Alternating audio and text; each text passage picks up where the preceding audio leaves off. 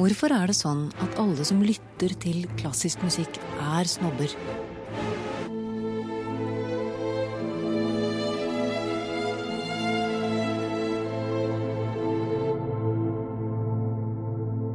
Eller de egentlig det?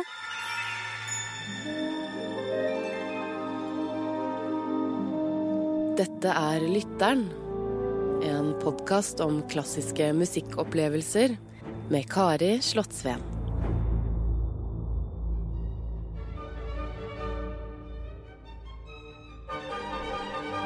Og det jo en dans som Queen Elizabeth dansa.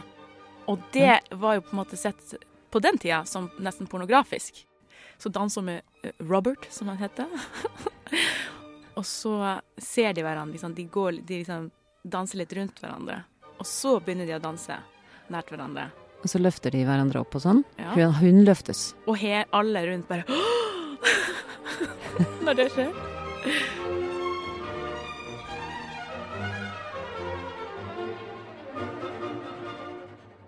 Ja, hei, jeg heter Mimmi Tamba, og jeg en artist og skuespiller. Altså, jeg lager egen musikk, slipper album, jobber på Det Norske Teatret, der og spiller forskjellige forestillinger. Ja, og jeg elsker å uttrykke meg selv på alle forskjellige rare slags måter.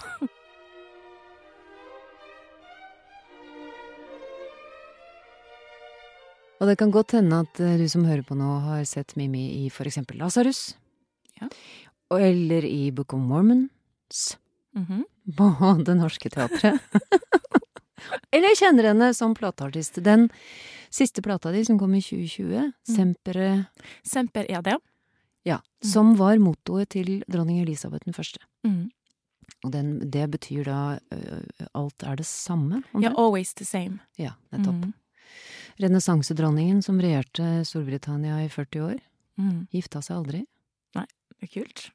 The Virgin Queen. Ja. She married England. Ja, derfor sier det. Litt av en historie. Og henne spinner jo for så vidt litt av den plata rundt, da. Ja, jeg har tatt inspirasjon i ho som person og den tida, og forsket i meg selv igjennom ho da. Så det på en måte en slags, det en transformasjon i meg selv, som det albumet handler om da. På hvilken måte da? Alt fra, jeg har liksom lenge følt, eller alltid egentlig følt at jeg litt fastlåst i, altså hater båser da. Så for eksempel når jeg var yngre så sang jeg mye Whitney Houston, og det jo gøy det, men jeg føler at ofte det var det på en måte folk ville jeg skulle synge, og det var det jeg følte at jeg burde gjøre, men så hadde jeg liksom et hav med masse annet uttrykk av, altså, egen musikk, og så hadde jeg for eksempel bare, ja, også bare hvordan det ser ut, også at det en viss forventning til hva jeg kanskje skal gjøre da. Så jeg har liksom bare alltid følt meg... Hva tenker du på da? Soul, R&B, ja, sånne ting? Ja, soul, R&B, absolutt, absolutt. Så og det jo ting jeg synes gøy, men det ikke det jeg lager, altså. Jeg har en veldig sånn soulfull stemme, men så jeg har opplevd at folk kan bli litt sånn skuffet, eller litt sånn, ja, var det det? Dette skjønner jeg ingenting av. At de kan bli litt sure?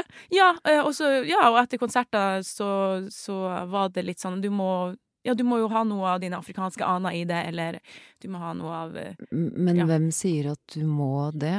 Det da et publikum som forventer det? Publikum. Ikke det litt rart? Ikke du fra Tromsø? Jo, det jo rart, men det på en måte tilfelle at det skjer da. Så kan man jo bli litt sånn fanget, og kan bli fanget av meg selv også, for jeg vil jo også innfri forventninger, så det jeg vil at det jeg jobber med å ikke gjøre det, og jobbe mot min egen stereotypi, og det føler jeg da at Queen Elizabeth også gjorde veldig mye. Ikke sant? Så kan man si som filosofen Arne Næss, sva marga, finn din egen vei. Og tenke litt, jo, men altså, din far Benoit Tamba jo fra Senegal, din mor skuespiller på Hålogaland Teater. Ja. Og hun heter Guri Jonsson. Ja. Men alt dette her kommer du fra, og teaterutdannet, har en stemme som spenner over et ganske stort register. Du ligger høyt, innimellom kommer det noen sånne sving av en Minnie Riperton, en Kate Bush, tenkte jeg litt på Wuthering Heights.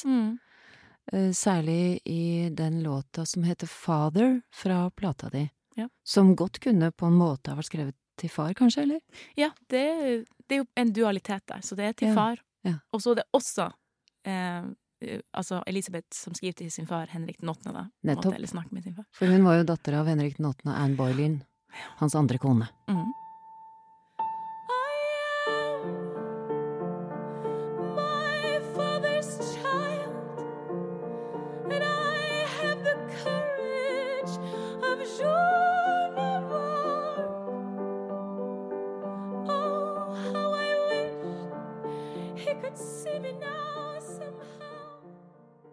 Plata de ble jo veldig godt mottatt. Den fikk en 6 i Dagsavisen. Å hei! Ja, herregud. Hva tenkte du da? Var du forberedt? Nei. Det som var så morsomt var at jeg våkna, og så hørte jeg sånn fuglekvitter, faktisk. Sånn. Og så jeg visste jo at jeg hadde sluppet album og sånn. Og så hadde jeg fått melding av en kollega på Facebook som sa sånn, ja, du burde lese Dagsavisen. Og så jeg bare, hadde aldri trodd det. Og da skrek jeg sånn her hysterisk, ble en sånn hysterisk dame. Og sprang rundt omkring. Men jeg har jo veldig lyst til å lage en egen sjanger. Liksom, jeg har lyst til å lage min egen sjanger, da. Det er liksom det som på en måte jeg føler kommer til å være mitt sånn livsprosjekt, da. Ja. I alt jeg gjør. Og hva det høres ut som. Hva høres det ut som? Altså min egen sjanger. Sånn at man kan høre at det er Mimi Tamba. Ja. Ikke sant? Ja. Og så var det jo da Queen Elizabeth oppi alt dette her, som var en dronning som regjerte i 40 år, uten å gifte seg. Hun hadde sine rådgivere, men hun var sjefen. Og det er så forut sin tid, for det var ikke lett å være kvinne, og på en måte bestemme selv. På mange måter kan man jo tenke at hun kanskje ikke hadde noe valg heller, at det var strategisk lurt hvis man skulle holde landet samlet og ikke gifte seg. Ja. Fordi du risikerer så mye ved et giftermål. Ja. Kanskje livet ditt også, for den saks skyld. Ja, absolutt. Det var jo bare å se på sin far. Ja. Så lærte hun jo det. Ja, det er jo klart. Det er litt sånn brent barn-type ting. Ja, det kan man jo forstå. Men og så er det et stykke som jeg tenker vi går til aller først. Ja. Før vi rusler inn til hovedverket, fordi at ting henger på en eller annen pussig måte sammen her. Du kan jo snakke litt om det selv. Altså det finnes på en plate som heter Kroningen av dronning Elisabeth. Mm. Og hva er vi i da?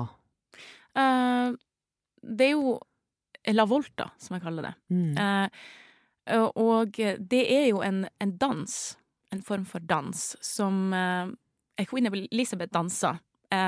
Og denne dansen var, hva man kan si, ikke godtatt. Det var på en måte hedensk å danse den, fordi at det er det samme som at for eksempel man tenker at det finnes sånn gateway drugs, at man røyker weed eller noe sånt, og så begynner man med de store tingene, altså med heroin og sånt. Så mente de da med at dette var en gateway dance, som gjorde at det ledet til Sodoma og Gomorra. Ja. At du utsetter deg selv for en forbannelse, du går liksom syndens vei, og en del av den dansen, de kvinnene løfter på skjørten, og så viser de fram vristen. Ja. Men hun er altså med på å gjøre den da mer godtatt, den dansen. Den er liksom sånn mystisk, og det er sånn flørt, egentlig. Da kan vi forestille oss dronning Elisabeth den førstes hoff. Ja. En stor sal, en steinsal. Ja, så danser hun med Robert, som han heter. Og så ser de hverandre, liksom, de liksom danser litt rundt hverandre. Litt som fugler. Ja. Det er en slags paringsdans. Ja, absolutt. Og så begynner de å danse nært hverandre. Og så løfter de hverandre opp og sånn. Ja. Hun løftes. Og alle rundt bare når det skjer. Og det skjer flere ganger. Men de har det gøy. Slags renessansepunk. Ja, absolutt. Kan du, når du tenker tilbake på ditt hjem i Tromsø, et kreativt hjem, kunstnerhjem, som barn, og musikk som gjorde inntrykk på deg veldig tidlig, som du husker, og du tenker at der er jeg 4, 8, 11, et eller annet år. Ja. Jeg danset jo ballett fra jeg var 3. Klassisk ballett? Ja, til jeg var 14. Og jeg og søstera mi, vi pleide liksom å invitere foreldrene våre inn I stua, som de egentlig allerede hjemme, men altså, vi bare inviterte de til forestilling, hvor vi pleide å vise forskjellige ting. Og det var flere ganger I uka. Og da pleide vi å danse ballett, og da var det liksom, da hørte vi på Chopin, og vi danset til Bach, men det var mye Mozart da. Ja. Så da tok vi jo på oss ballettkostymet vårt da, og jeg følte at jeg lagde en forestilling der og da, I øyeblikket sammen med søsteren min. Og I det så føler jeg at klassisk musikk har vært med på å få meg til å liksom skjønne at det finnes en scene, at jeg kan lage en scene hvor som helst, at jeg kan gjøre det nå for eksempel, og presentere et eller annet, og føle meg hjemme der. Og det også bare leke med søsteren min og bli kjent med henne gjennom det, gjennom musikk, gjennom klassisk musikk. Så jeg føler og det var da, så det Mozart da, egentlig, som var starten. Men det noe I den klassiske musikken, kanskje spesielt Mozart, for det dit vi skal nå, som kjennes fritt, eller frigjørende, eller hva det for noe? Ja, det som at jeg føler at det så forandring I humør, eller stemning, I hans musikk da. Sånn at jeg kan på en måte jeg føler at det frihet, at jeg ikke føler at det må bare være en ting, akkurat tilbake til dette med båser, sånn. Jeg føler at det så mange rom der til å utforske at det frihet for meg. Kan du ikke fortelle hvilket verk du har valgt? Altså, alle har jo med seg et verk hit. Ja.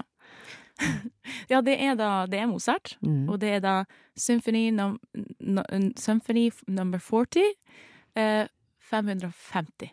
Men det Wiener Filharmonien under ledelse av Leonard Bernstein, som vi hører, kommer smygende ganske snart opp under oss her. Og da kan vi det fantastisk. Ja, det det.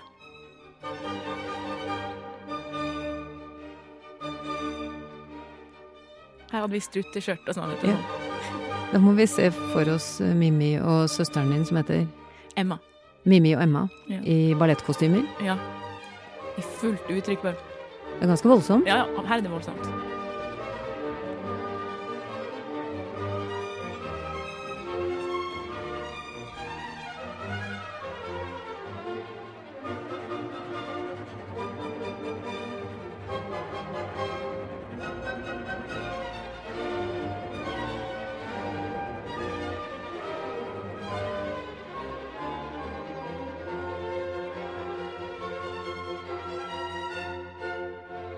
Hva det Mozart gjør? Hva det med ham?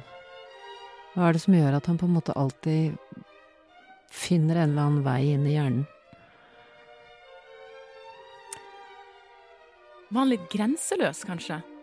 Det et eller annet grenseløst med han, som Det nesten uærbødig, altså det vekslingene, det sånn stort, det bittelite, det mykt, og det hardt.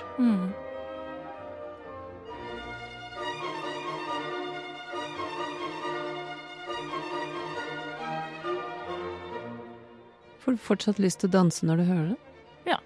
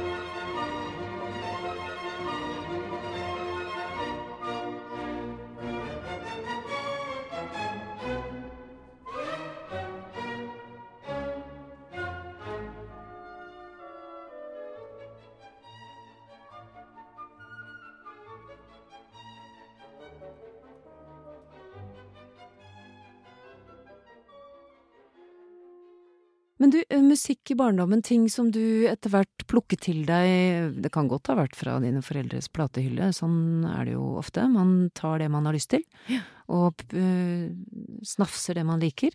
Ja. Hva kan det ha vært? Ava Cassidy, jeg veldig, veldig glad i henne. Og så har jeg hørt på mye System of a Down, Blink-182, Ja. hørte jeg faktisk på i dag. Ja. Litt sånn nostalgisk for tiden. Så hørte jeg jo mye på Whitney Houston. Ja, Joni Mitchell. Og Joni Mitchell, masse på Joni Mitchell. Og det jo sånn som jeg har lært fra mor, da, hun har fått det. Jeg veldig glad i Little Green. Egentlig hele det albumet Blue jeg veldig glad i, da. So you write him a letter and say her eyes are blue. He sends you a poem and she's lost to you. Little Green, he's a non-conformer. Just a little green, like the color when the spring is born. There'll be crocuses. Men musikk nå? Hva, bortsett fra det du lager selv, hva hører du på? Jeg hører mye på filmmusikk, da. Så da det liksom, jeg hører mye på for eksempel Philip Glass, og det soundtracket til filmen The Hours har jeg hørt masse på. Og så hører jeg på mye forskjellig. Jeg har hørt mye på Juice WRLD, det en rapper. Og så har jeg liksom hørt en del på Bendik i det siste, faktisk. Ja. Hun veldig flink. Prøv å høre på litt mer norsk musikk. Ja. Så litt forskjellig. Jeg så også at du en gang sa at hvis du skulle drømme om å samarbeide med noen, så ville, og det et par år siden, ville det kanskje være Tyler, the Creator. Ja. Hva det med ham? Han apropos grenseløs, altså jeg elsker musikken hans, jeg elsker måten han rapper på. Jeg elsker at han har veldig kule sceneshow og sånn. Og jeg føler at han på en måte går igjennom, det jo ikke så bra å gå gjennom en eksorsisme, men jeg føler at han går igjennom en renselse hver gang han uttrykker seg, altså som resonerer i meg veldig mye, da. Hva med opera, da? Min bestemor var veldig glad i opera. Hun introduserte meg for en artist som heter Maria Callas, som jeg kanskje veldig farget av henne, men jeg mener hun da en av de beste sangerne i verden. Det et eller annet bare med hennes tone som snakker veldig til meg. Så jeg har hørt på henne. Og det vel egentlig det, hvis jeg tenker på opera, så tenker jeg på henne, da. Og Maria Callas hadde jo en ganske kort karriere, 15 år, som stor stjerne. Og så tror jeg i hvert fall leste jeg det, at hun gikk så voldsomt ned i vekt, og ble veldig elegant, men stemmen led kanskje under det. Ja. Det visste jeg ikke. Ja, så skjønte jeg at var ikke en diva? Jo, og det går masse historier om henne der, ja. Rivalisering og Så ser jeg jo opera! Ja.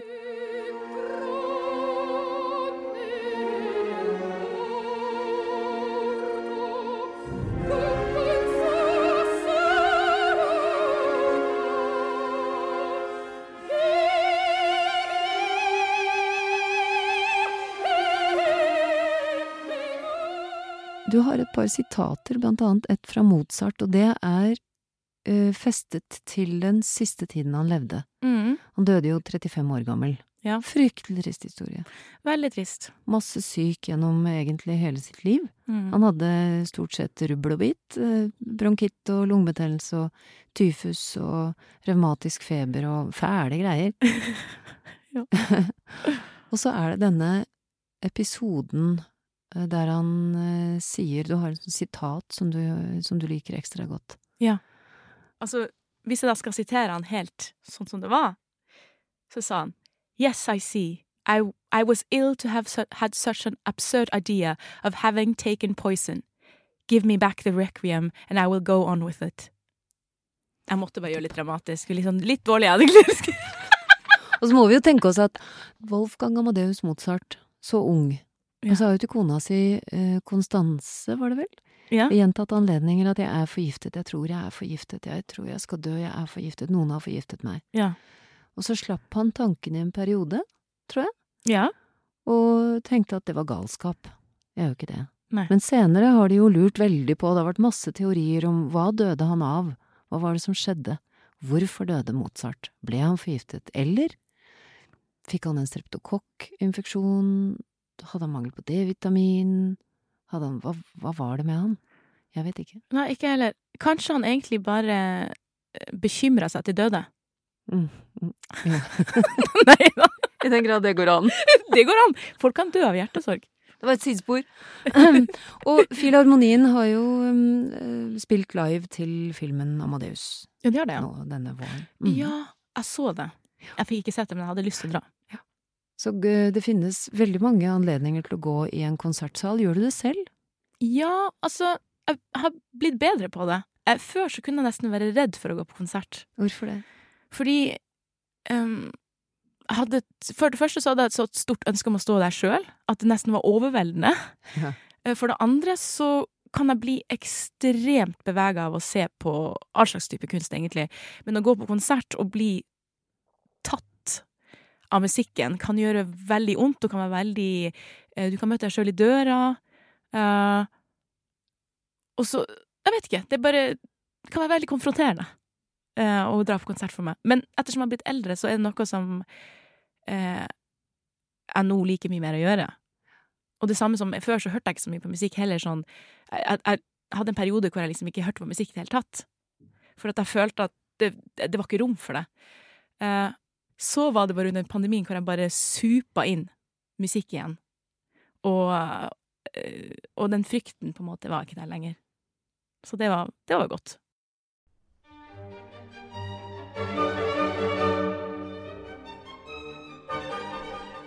I neste episode av Lytteren møter du skuespiller Henrik Mestad. Han sitter fast i Beethoven. Der hadde jeg Snoop på min kassett, og så hadde Anders da en annen kassett, og så sier han, du, nå bytter vi. Ok, ja, det er gøy. Og så dro jeg, satte jeg meg på flyet, og da hadde altså han satt inn Beethovens fiolinkonsert. Jeg har brukt den som en sånn, til 100 roller kanskje, så jeg har brukt den som det som jeg går inn i med de gode headsetene vi har hatt nå i mange år, ikke sant, hvor du kan forsvinne inn i det. Ved å høre 10-15 minutter når de rigger noe lys eller noe sånt nå, så blir jeg så fylt av alle muligheter som finnes hele tida.